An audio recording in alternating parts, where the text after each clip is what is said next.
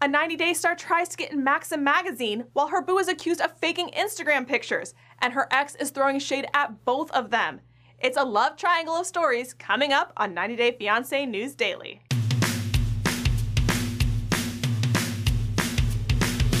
Hey, I'm Brianna Phipps, filling in for Christy Olsen with all the tea in the 90-day world, and it all revolves around Darcy Silva, her new man Tom, and her old boy toy Jesse.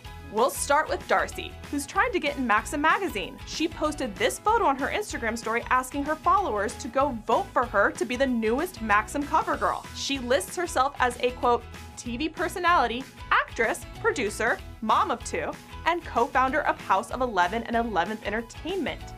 Maxim hosts the annual competition, which gives girls the chance to grace the cover and win $25,000. Wow! According to Maxim, votes benefit the Home for Wounded Warriors Foundation, so it's not just about making the cover. Darcy is currently third in her group.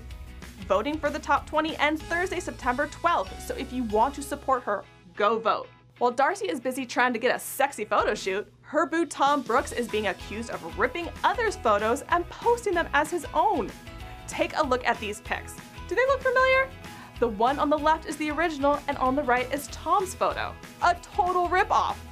Fans from the account at Frauded by TLC called Tom out online. One person commented, "What in the catfishing framing world is this? Does he not understand reverse image search?"